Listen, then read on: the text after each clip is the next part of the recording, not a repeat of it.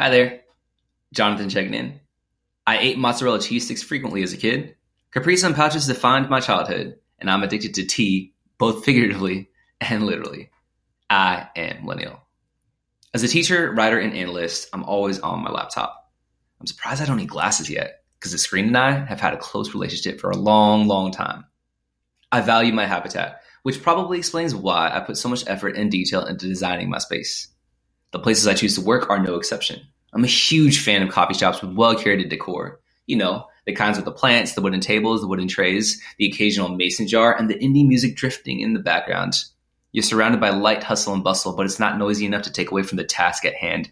And though I'm not a scientist or a researcher, I do recall that being in a space that's easy on the eyes does wonders for the mood and for the mind. At home, I have a section of the apartment that's designed almost in the same way. Plants in aesthetic vessels, patterned wall decor, music lightly blaring from my living room, and yeah, green tea with honey served in a glass mason jar. I'm a creature of habitat who is also a creature of habit. When the conditions are right for me, I can get a lot done, and I can enjoy myself while doing it. And when you find that perfect balance of what your vibe is, you can go far. Do you have an ideal type of workspace? Hope to hear from you soon.